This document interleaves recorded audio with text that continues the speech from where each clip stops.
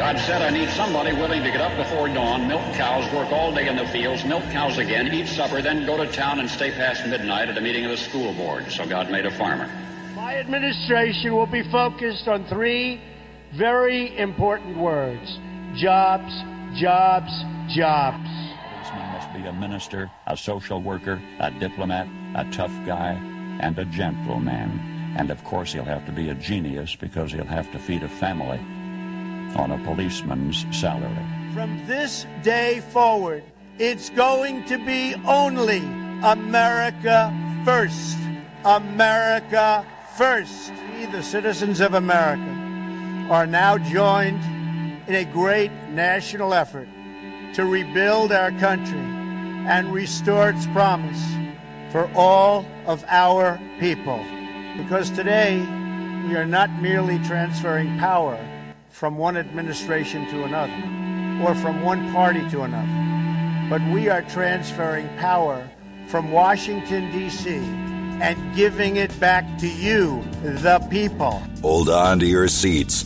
Buckle up for safety. You are now entering another dimension with the Scott Adams Show.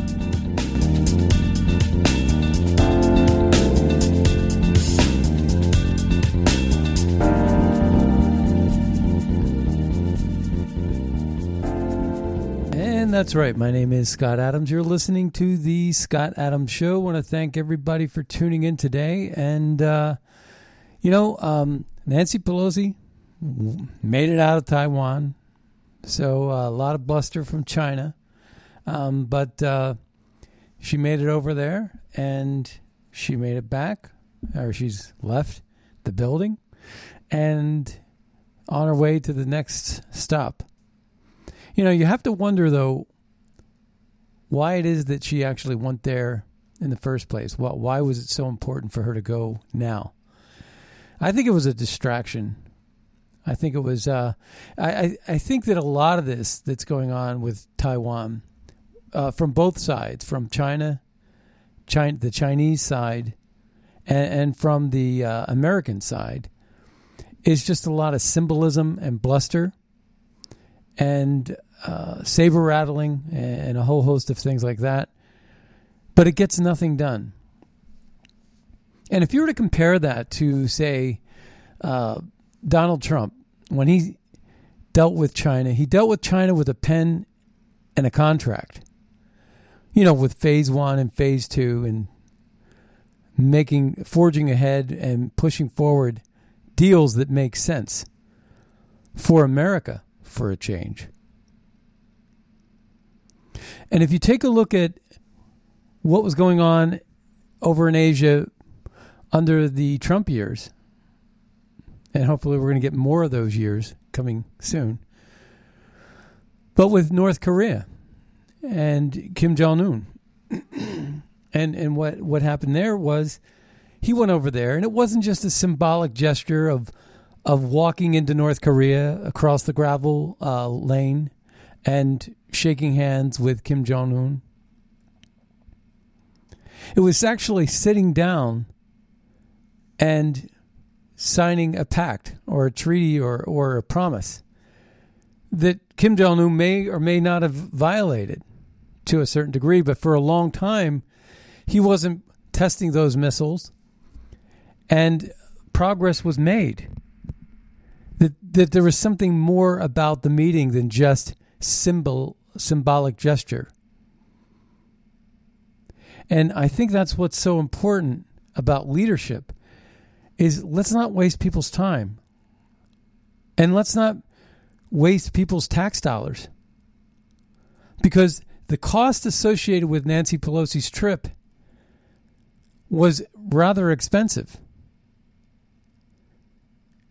And I think it was a waste of money.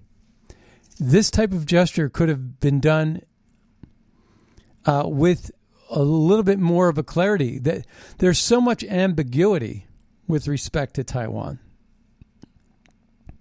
We talked about it yesterday, and boy, I'm glad I did, because we were ahead of the curve on that a little bit. And that was, I was watching Tucker yesterday, and, he basically was covering everything that we covered yesterday morning. But also, even on Fox and Friends today with Joey Jones, basically talking about how ambiguous this one China Taiwan policy is. And so I'm really glad we actually took some time yesterday and outlined the history of Taiwan. And, it was a rather boring little documentary about the history of it and where we are. And, even Taiwan doesn't even know their future. And there's a lot of little things. And then we talked about, Doug, we listened to Doug McGregor talk about the strategies involved. I actually have one clip I'm going to play that I wanted to play yesterday that I'm going to play today. And this came out on Sunday on Maria Bartiromo. And it was with John Ratcliffe talking about the Taiwanese policy and foreign policy with China. And so we have a good amount of clips today that we're going to play. And this is the one that we're going to go ahead and play now. And this is just in the wake of Nancy Pelosi's trip where she went over there. I actually thought she gave, this is going to be maybe the one time you ever hear me say anything nice about Nancy Pelosi. But I actually thought she gave a good account of herself. Because she usually doesn't. And in light of the fact that I think that the Biden administration and Nancy Pelosi are sort of at odds with each other, that the Pentagon and the Biden administration didn't want this trip to happen, and Nancy Pelosi felt that it should happen. There seems to be a little bit of a fissure there, a little divide within the Democrat Party itself on this particular issue. And I actually have to say that, when she made the announcement, when they started to make this big announcement, I really think a meeting like this and a trip like this should have been a trip that was a little bit more secretive. Let's not make more out of it than it really is.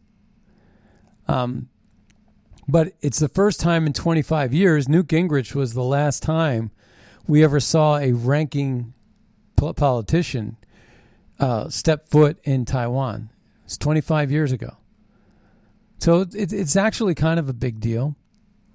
And once the cat was out of the bag and China said what they said, of course, we had to go then. We can't be pushed around by China. The optics would be horrible. So I think it was a really missed opportunity for the Biden administration to actually look strong.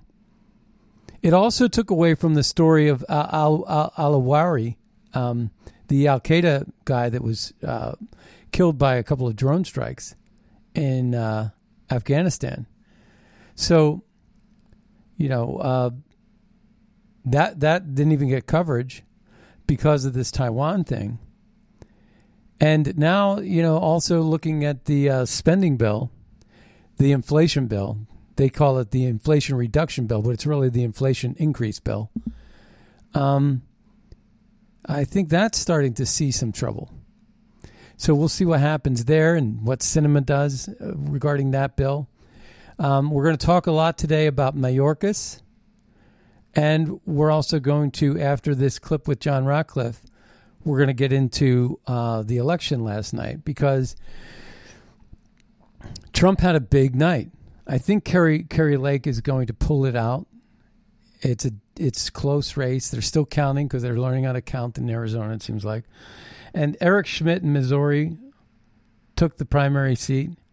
Tudor Dixon in Michigan for governor is a rock star. I think she's super great, and she's looking great. I think she's going to take Whitmer, but she won the primary seat. She was backed by Trump. Eric Schmidt from Missouri beat Eric Greitens. Trump liked both of them, but Eric Schmidt won. Kari Lake from Arizona is in a very close race, but and they haven't called that one yet. But it's looking like she's going to continue with her lead. But there's some funny business going on in some counties in Arizona where they ran out of ballots in the first hour, and that was a stronghold for Kari Lake, and some other things were happening there. But there's a really interesting race that people aren't talking about, and that's District 3 in Michigan. This guy, Peter Meyer, a Republican, voted to impeach Donald Trump, a Republican congressman, and he got lambasted. And a guy named John Gibbs is now going to be taking over that seat. So say what you want, man, but I'm telling you this right now. It's looking great for Donald Trump. It's looking great for the fact that if we get Donald Trump for 4 more years, he's not going to have to deal with Paul Ryan and a whole bunch of other rhinos, Liz Cheney or Adam Kinzinger or, a lot of these figures. And Mitt Romney's never going to win another election ever. So we'll be done with him in a matter of years. So it's looking really good for the Republican Party, who is becoming more and more unified and winning the hearts and minds of minority voters, both black and Hispanic. And I think soon we're going to win over even some other groups as well. The Republican Party is looking strong. And we take back the House and Senate in 2022, and then we take back the White House in 2024 with Trump for 4 years, DeSantis for another 4, and then another 4. That's going to put it all the way up to 2038 with Republican leadership, Republican Supreme Court, conservative Supreme Court, and border security, strong military, and anti-globalist positions that are going to spell the death of people like Klaus Schwab, Rutte in the Netherlands. We're going to cover some of this, and people like Justin Trudeau, who are going to be left out of their offices. Macron has already lost his power, and we're going to see a pushback, and we're going to see the globalists fail.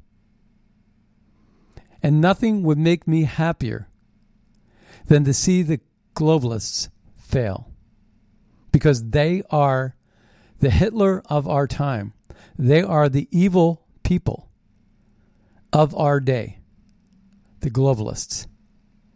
Make no mistake about that. And I mean that with all sincerity. So let's take a listen to John Ratcliffe talking about this Taiwanese thing. I know it's sort of like past news already. It's like old news already, but it's worth a listen. All right, let's take a listen. Well, it's been mismanaged. Oh, I'll get the sound right. National security, so that the American people see that the Chinese Communist Party is not the one dictating American foreign policy, that it is the American government doing that. But the Biden administration publicly talking about it ahead of time and then not backing up Nancy Pelosi with the media or on the call with President Xi Jinping. I mean, I think we've come to expect that President Biden, his weakness comes through. We didn't have high expectations for that call, but very clearly he did not back up the speaker's right to go to Taiwan. And as a result, President Xi is acting on that weakness. Maria, one of the things that's very concerning here, listen to Secretary Pompeo and his remarks regarding Taiwan are really spot on. Is, as you know, there's open source reporting about our intelligence community being concerned that China may move to invade Taiwan in the next 18 months. We have long known in the intelligence community that if the Chinese weren't able to, the Chinese government was not able to reunite Taiwan politically, that they would do so militarily, but it's always been nebulous and indefinite in a timetable. And we now know from our own intelligence reporting and from our allies in the Indo-Pacific that President Xi is talking about a timetable of moving on Taiwan in the next 18 months. And I don't think that's that's not a coincidence that happens to be the timetable during which Joe Biden will continue to be the American president. He has, as Secretary Pompeo said, we had this debacle in Afghanistan. The Biden administration lost and surrendered to the Taliban. They did not deter Vladimir Putin in Ukraine, and now we've got this unprecedented circumstance of China literally talking about an invasion of Taiwan through our intelligence community sources. Any one of these individual events would have been historic and noteworthy. The fact that all three of these things are happening during the Biden administration really speaks to what a disaster he has been as a foreign policy president. Yeah, and when you look at his policy, he keeps being soft on China. We just spoke with Miranda Devine, who broke so much news on all the money that the Biden family has taken in, reportedly more than $30 million from different deals. Then he fails to demand COVID origins investigation. He had a 2-hour phone call with Xi Jinping. We have no evidence that he brought up the COVID-19 origins. We have no evidence that he confronted him on the fentanyl trafficking. He canceled the China initiative, so there's no more investigating all the property theft. He's considering lifting tariffs. He sent to China oil from America's strategic reserve. He's pushing electric vehicles and solar panels and batteries, and they're made in China. I mean, it's absolutely extraordinary. And then they start talking openly about a trip to Taiwan, forcing the Pentagon to get involved. So on a practical basis, what does the Pentagon need to do now? Because China's already warning that they'll respond. Well, absolutely. So the Pentagon now, in response to the mismanaged Pelosi travel plans, the Pentagon has to be prepared. They have to move either carriers or fighters into place in the event that the Chinese would follow through on some of the rhetoric that's been out there about confronting a Pelosi-led, congressional delegation plane. All of this unnecessary. To your point, there have always been questions about President Biden's weakness mentally, physically. Those issues continue to come up. But the concern also is, as you have pointed out, Maria, is he has advisors that are soft on China, domestic and foreign policy advisors that, have worked for BlackRock and have been engaged with the Chinese Communist Party on multiple levels. His policies have been soft across the board. And then the issues about Hunter Biden and the role that that has played, and whether or not there's a financial element to the Biden family that has affected a weak China policy. We just know that it's likely to continue. And as we've talked about, that's why there is such a danger to our national security posture with Joe Biden as president right now, particularly as it comes to the Chinese Communist Party, our number one threat. Very dangerous. And not only that, but there's $14 million in armament that Taiwan has already paid for, and we haven't sent that equipment. They are owed that equipment, but we've got to wait for that for another time. I've got to get your thoughts on the FBI. What is going on with the FBI continuing to play politics? Your thoughts on now this new report that whistleblowers within the DOJ and FBI are saying that there was a scheme at the DOJ and the FBI to suppress all the information on Hunter Biden. We've been through this umpteen times around the Russia hoax. What can you tell us about the FBI right now? Yeah, this is sounding all too familiar to your viewers, Maria. A scheme at the FBI and the Department of Justice to influence political candidates or campaigns. We saw that with Page, Strzok, Comey, McCabe, Bruce Orr. But at that time, Jim Comey was the FBI director and was complicit with regard to those efforts. The hope was that Chris Wray at the FBI would move away from the politicization at the FBI. But this whistleblower complaint, very clearly on his watch, the names have changed, but the allegations are the same, that these FBI agents were attempting to influence the outcome of the 2020 election by suppressing derogatory information about Hunter Biden and potentially Joe Biden. And Maria, here's what's important about this for your viewers to understand is this is more than just about a two-tiered system of justice, about FBI agents being able to lie and get away with it when the American people don't. People need to understand that when we talk about our intelligence authorities, it is the FBI that is the primary domestic authority for investigating and leading to the prosecution of election influence and election interference.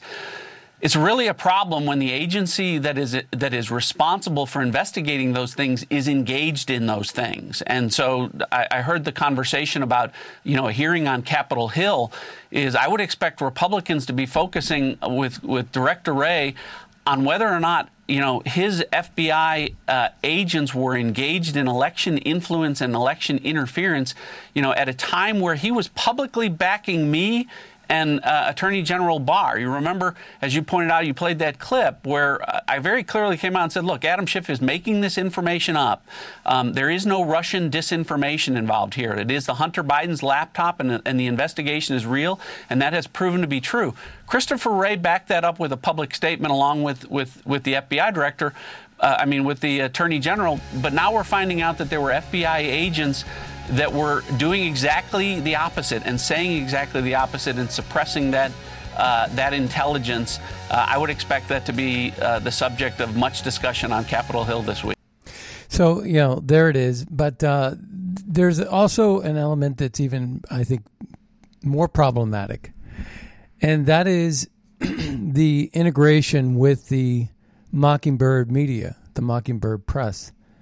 And then the utilization of big tech censoring Americans so that when the intelligence community says this is fake news, this is false, they're acting like a truth czar, like a ministry of truth. And these big tech companies like Facebook or Twitter, who are banning people left and right, all conservatives, by the way.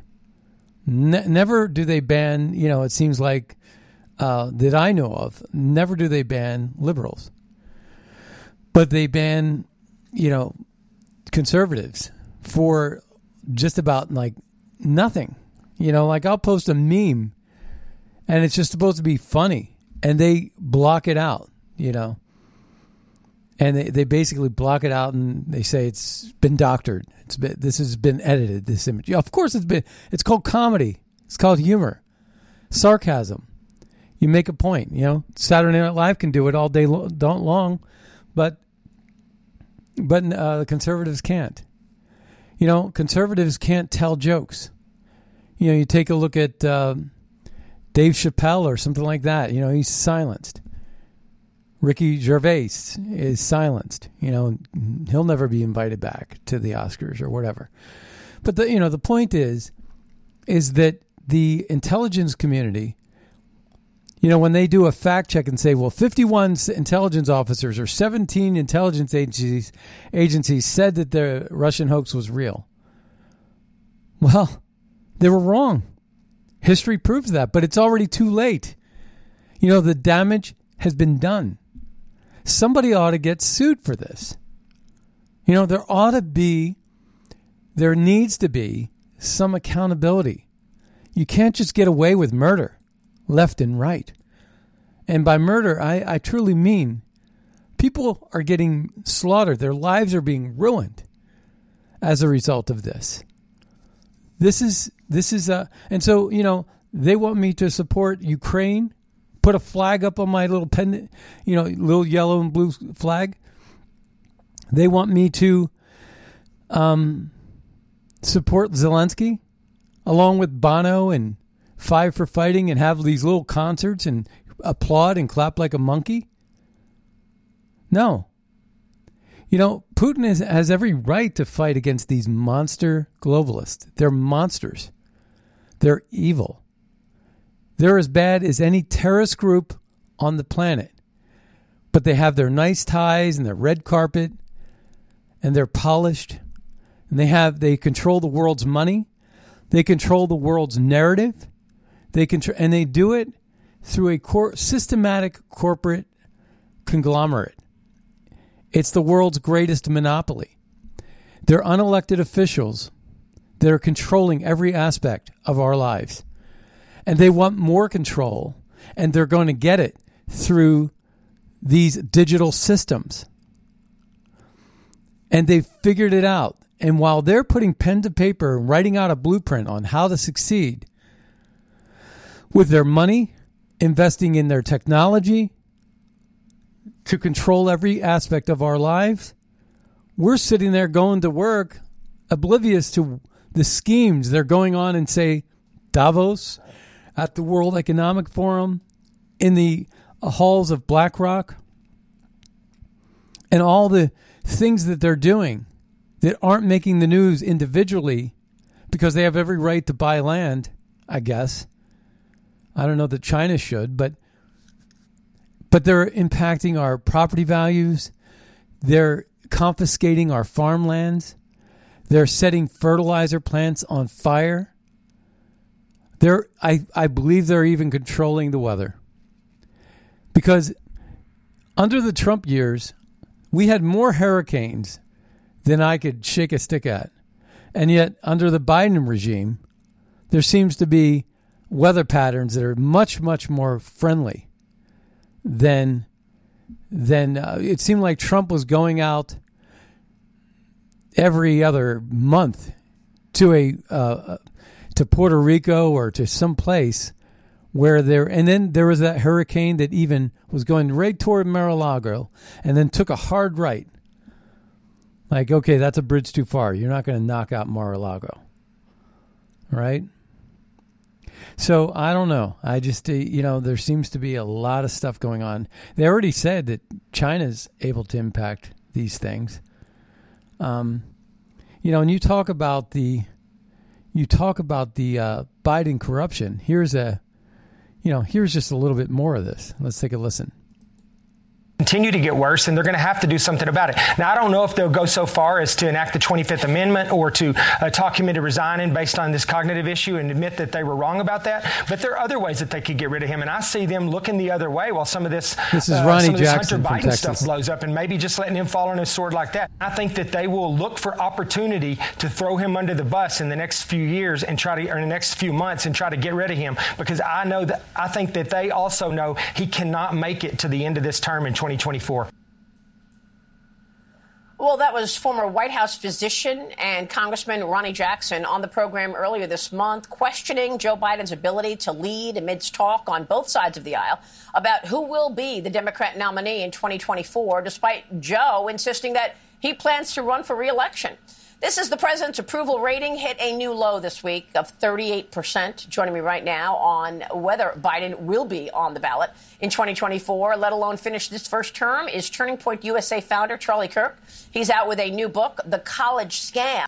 Has done what they brought him in to do, and that was to fool American voters into thinking that he was a moderate, that he would unify the country, that he was honest Joe. And I think the opinion polls show you that the American people have been red-pilled. They now see who Joe Biden really is, and there's no coming back from that. So I think probably they'll use long COVID or some health reason to bundle him off if they do decide to do that.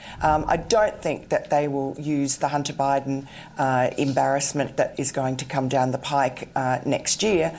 But Joe Biden certainly won't want to give that any credence. So whether or not they use Joe Biden's sort of feebleness to morally blackmail the Republicans into not pressing hard on his family's corruption is another issue. That was really the takeaway for that. That was the clip that I wanted to use. I think it's interesting. Let's just take a listen to what Charlie Kirk had to say about all that. Pete Buttigieg is leading the pack. Joe Biden comes in at number 2. Kamala Harris is at number 7. Your thoughts on his own party setting the stage for a different candidate? Yeah, there's so much to take away from that poll. The sitting vice president is number 7 in a New Hampshire poll, and the head of transportation is number 1. Anyway, yes. Yeah, that was the part I wanted you to hear. It's quite unprecedented, to say the least. Everybody wanted Trump on the right. Everybody wanted Trump. Nobody ran against Trump. And, of course, I think you're going to see Gavin Newsom come out of the woodwork. He's got the Getty connections. He's got the Pelosi connections. The whole crime connections that they have going on in California.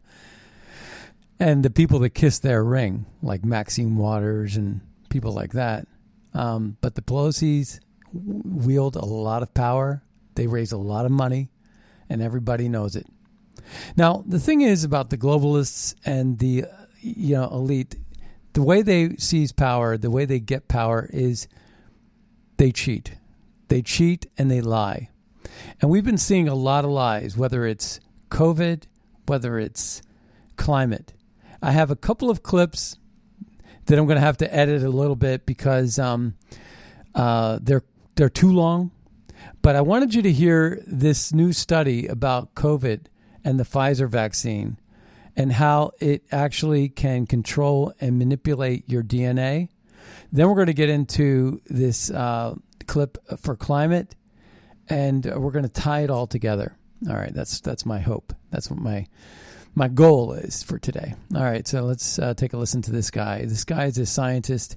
He's a doctor, and he is going over this Swedish study. And then eventually we want to get to Mayorkas as well. So there's a lot that we want to cover today. So let's take a listen. So there is a Swedish study that shows that the spike protein RNA from Pfizer-BioNTech vaccine in vitro goes into the liver cells and is converted into DNA in their nucleus. And it also increases the expression of the reverse transcriptase line 1, which is an enzyme in all of our cells, mostly present in the dividing cells. And that enzyme is the one that helps to convert the RNA of the protein, the vaccine, spike protein vaccine RNA, into the DNA, and that DNA is found in the nucleus in vitro. So let's look at the study. It is a Swedish accepted and published study. So it's not a preprint. It is not something that is still waiting for review. It is reviewed and published. Let's look at that. The discussion that I'm going to do is in two parts. In the first part, I will give you a summary, just one-page summary. In the second part, I will discuss a high-level overview of what they found. The third part today is missing, and that is the detailed discussion of exactly how this was done. If you would love to see that, just let me know in the comments and I can do that. So here's the This summary. is the link to the study.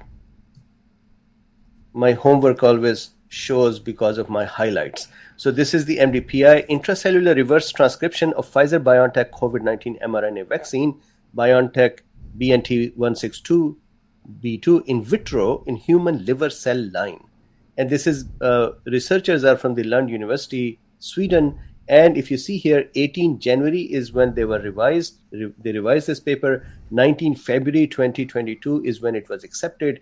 23 February was, I think, accepted and then published on 25th February. That is today. It is hot off the press. So this is the discussion. Let me now very quickly, of course, that's not today, go over this with you.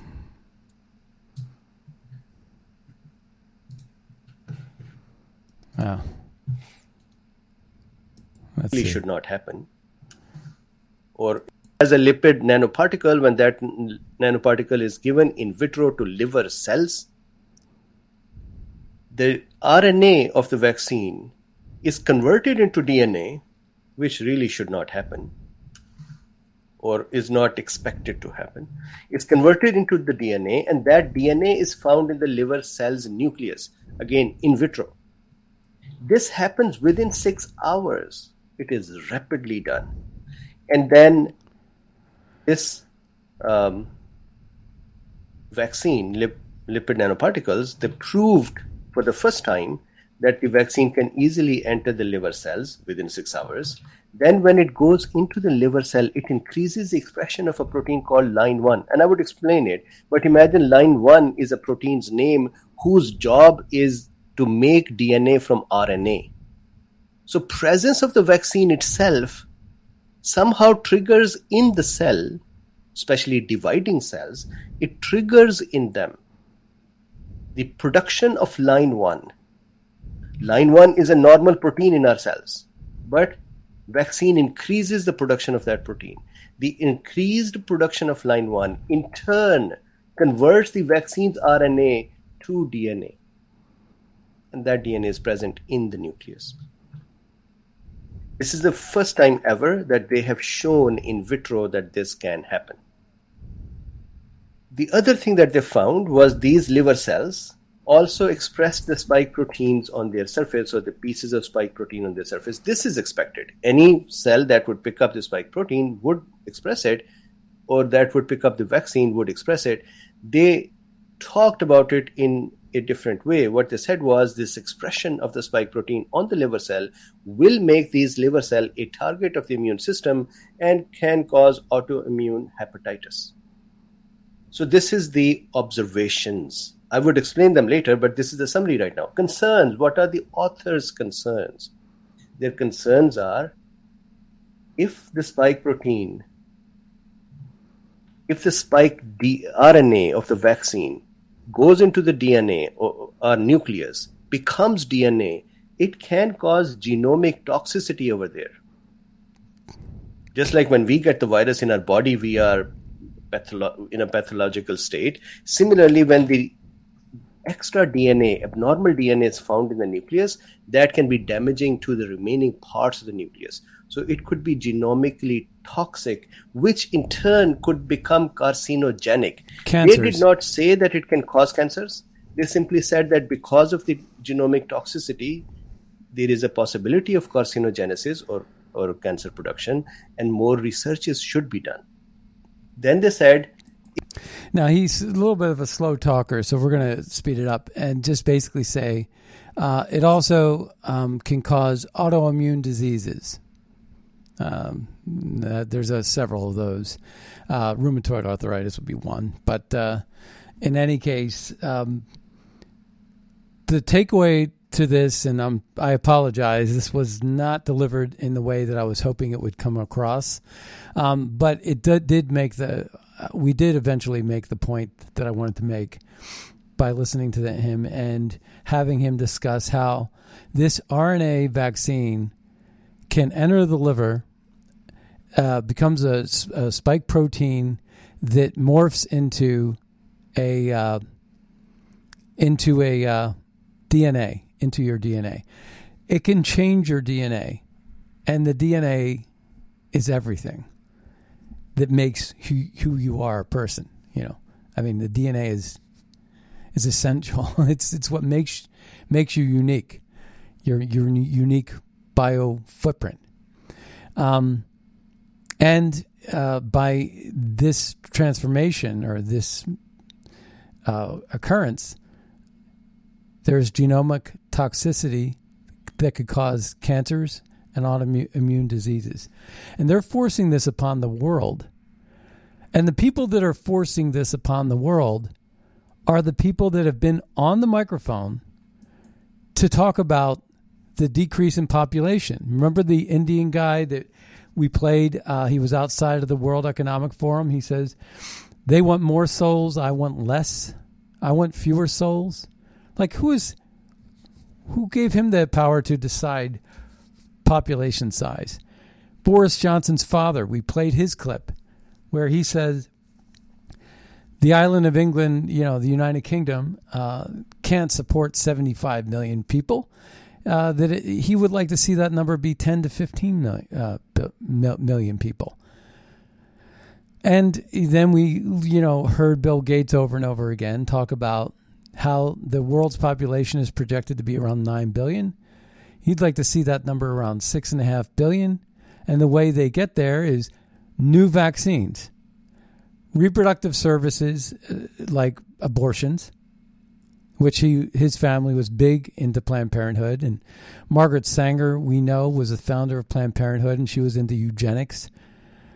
And here's the other problem I have with it, too, is there was a tweet that I tweeted out about how they're in the Netherlands going to be culling, they call it culled, basically ciphering out and weeding out cows.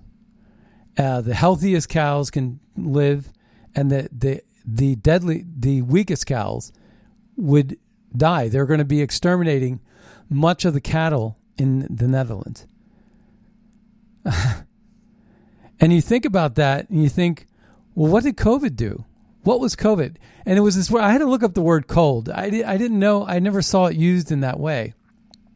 C-U-L-L-E-D, cold. It's basically like cherry picking. Like if you were to pick bad apples out of a bushel of apples, right? And you take out all the bad ones and you keep all the good ones. That's what they want to do with the cattle in the Netherlands.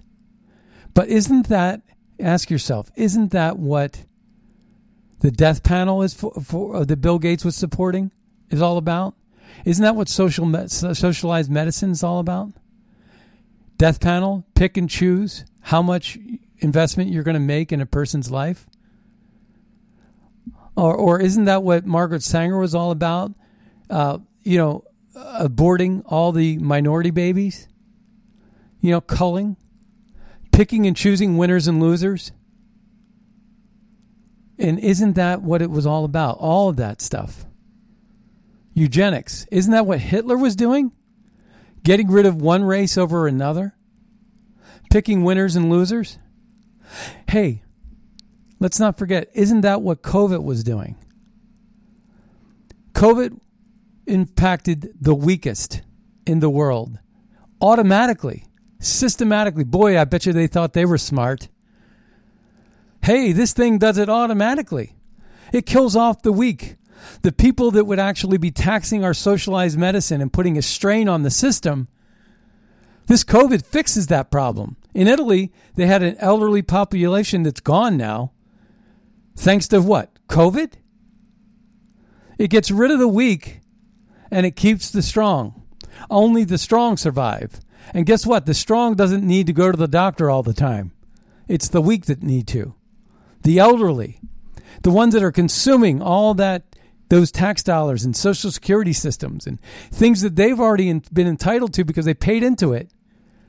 They're being robbed thanks to COVID because COVID impacted the elderly. It like a machine that just like a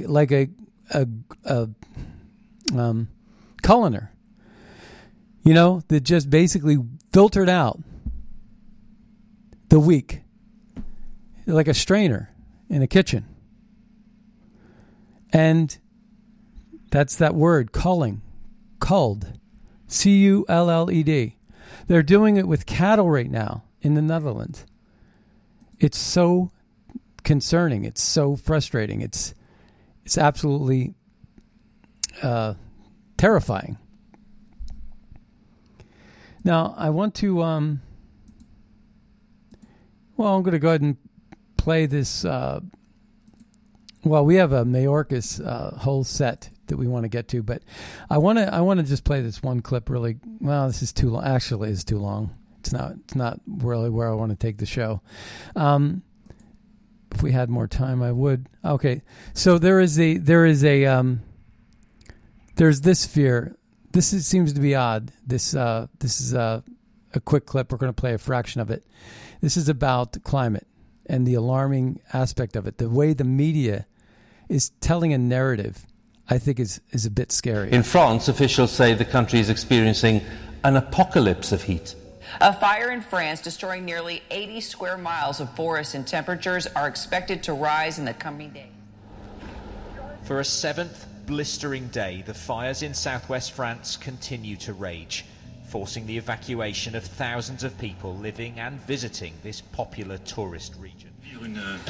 We're living through an exceptional season of harshness, said President Emmanuel Macron, over wildfires that have burned an area bigger than 20,000 football fields. 14,000 people have been evacuated so far. As triple-digit temperatures are being felt around the world, more than one-third of the U.S. is under... The U.S. is the latest country to swelter with high temperatures. Wildfires, you'll remember, are still raging in Europe in countries like Spain, Italy. See, the numbers themselves are not that dramatically different and in a couple of situations where they were overwhelmingly alarming the population, the news media, they did a snapshot of, in 2017, every city was hotter than it was that on the same day as it was when they were dramatizing the climate. What has changed is that the news media, the narrative that's coming out of the news media, that's brokered and paid for by companies like BlackRock and all the corporations that BlackRock owns and dictates terms to. If you want our investments, if you want investment dollars, BlackRock says, you will abide by these set of rules. You will engage in these climate initiatives and these. You will embrace COVID, and you'll embrace all these things because the bigger picture is about controlling the world's population, about getting a digital credit score system, and things like that. So, yeah. All right. So I wanted to switch. There was this one clip.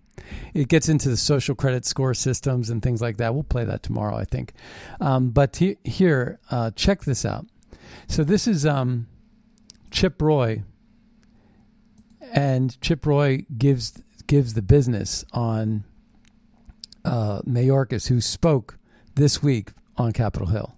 One of the issues that I think a few of my colleagues have addressed is, one of the reasons why we're zeroing in on the specificity of this legislation is just, frankly, a fundamental lack of trust of the Department of Homeland Security, or frankly, any of our federal departments. I just don't trust the Secretary. It's that simple. And I don't know why I would. The Secretary of Homeland Security sat at that table, looked at me in the face of a statute defining operational control, and said to me and to this committee and all Americans watching that this administration has operational control of our border. And it's a flat lie. Even just today, St. Beto O'Rourke in Texas was out on the campaign trail and was asked that question. And he said, yeah, I don't see how that could be the case. He was asked the question whether we have operational control of the border, whether it was secure. And St. Beto said he did not see how that could be the case based on all of the conversations he was having and all of his observations. Now, how could that be? How does that fit with the narrative? I'll just tell you why I don't trust the Secretary to do any of this, in addition to the fact that he lied to me, lied to America, lied to everyone on this committee. It's accusing Border Patrol agents of whipping human beings that was also a flat-out lie, not apologizing for it, and then running a scam procedure to then give them some administrative punishment. Why would I trust that Secretary? Why would I trust a Secretary that puts out a memo saying it's not enough to be here illegally for ICE to then go remove them? Why would I trust a Secretary that isn't detaining anybody at all but releasing them into the United States under parole and under notice to appear and not, in fact, doing any asylum proceedings? No, it is true. It is true. Speak to the people at the border where they've got the proceedings where they're literally running them into tent facilities and releasing people under notice to appear and parole, skipping right over doing any credible fear asylum claims. They'll tell you that right at the border. They're not doing it. They're flat releasing them under parole and giving them notice to appear. Why would I trust a secretary or an administration or my colleagues that go down in white pantsuits and cry looking across bars, all for effect? That was Ocasio-Cortez. All bogus. The entire story was made up. Why would I trust? The party that gave you Jussie Smollett? Why would I trust the secretary who now has the lowest ICE removal numbers in DHS history? Why would I trust that secretary? Why would I trust the secretary to use this discretion, even if it's for veterans? But I remind you, veteran criminals who've gone through due process and convicted of a crime. Why would I trust the secretary to make a good decision?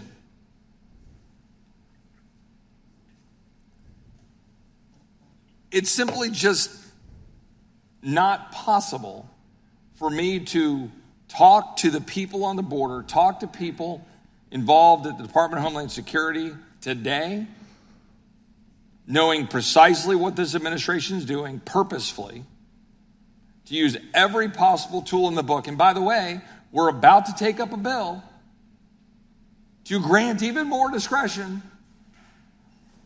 to provide even more avenues for the secretary to say, you can be released into the United States. Literally. It's like, oh, it's not enough. 2 million's not enough. 850,000 gotaways is not enough. Over 50 terrorist affiliates, not enough. Not enough gang members, robbers, and rapists that are getting caught coming into our country, not enough. We got to provide every tool in the book. So I'm going to oppose this bill, not because I don't support veterans who serve honorably, but because I don't support an administration that I can't trust. Thank you. And this is really good by Ted Cruz on the same subject. And then I think one of the very first priorities of the new Republican Congress should be to impeach Alejandro Mayorkas, who is the Secretary of Homeland Security. He is responsible for this debacle. I recently saw a video of him at the Aspen Security Conference where he was asked, is the border secure? And like the whole crowd of leftists sipping Chardonnay, they all laughed. Oh, that's so funny. Ha, ha, ha, ha, ha. You know, I'm sorry. I don't think little girls being raped on our southern border is funny, you jackasses. Like it is infuriating to watch these liberals laugh. And he says the border is secure. It's a flat out lie. The reason I believe the House should impeach Mayorkas early next year is the Senate should conduct an impeachment trial. And it should be a detailed, extensive impeachment trial. We need to put the evidence of the horrors of the southern border before the American people because the corporate media doesn't want people to know. And I think we have a responsibility. Now, look, do I think Senate Democrats are going to vote to convict? No, I think they're political cowards. But I think laying out the facts before the American people in a trial early next year is incredibly important. And then I think... And the reason why that's so important is because these corporations that are controlled by BlackRock want that slave labor, and they'll do it at any expense because what has happened is the cartels and the fentanyl sellers, they basically know that the border is opening up to appease corporate greed.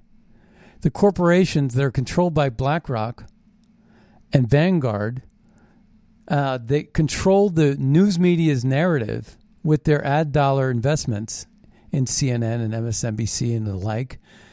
So there's a promissory to pay to play the narrative for the narrative. And if you want our money, you'll continue to spiel our message. Journalism be damned. And it comes at a price, and the price is infections coming across the border, terrorist groups coming across the border like Chip Roy aligned, people dying, children dying, all those people in that truck died.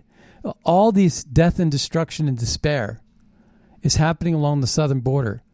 And if we could just shine a light on that, we could say to those, point our finger at those corporations saying, you're willing to have this happen so that you can get cheap labor, slave labor to work your fields, to work your farms, to work your meat packing plants, to work your dishwashers, to drive your Uber cars, to make you rich. And that's what it's all about. They don't care about the humanity of things. They care about the greed and the profit. And we got to put a stop to it. All right. Well, that brings us to the end of the Scott Adams Show. I want to thank everybody for tuning in today. Be sure to check out magapack.org to find out how we're advancing America First policies to make America great again. Also, if you're going to go over to mypillow.com, check out those mattresses. I have the coil mattress. I still love it. And be sure to use Red State as your promo code over at mypillow.com. And I want to thank everybody. We'll see you next time on the radio. Bye-bye. Small town in Tennessee, a long way from the suits in D.C., but close enough now to see this mess. Where I stand, the mound's getting steeper. They grab a shovel, dig the hole a little deeper, just to bury my kids right up to there.